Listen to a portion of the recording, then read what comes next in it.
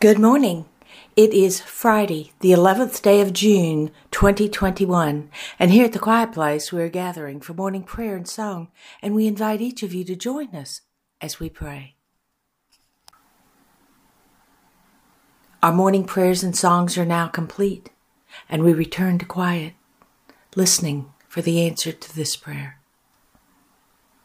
God, what is it you wish for us to know today? You are worthy. Do not believe you are not. Do not accept the judgment of unworthiness from others, no matter how lofty their position might be. I created you. Therefore, I know what you are. I know your heart, your spirit, your soul, and they are glorious.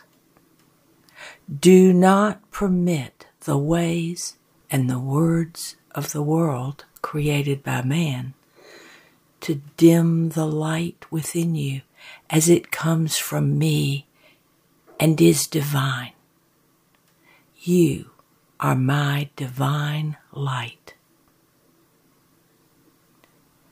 And the Holy Spirit says, often it is best to turn your ears from the words of man and feast on the manna of heaven.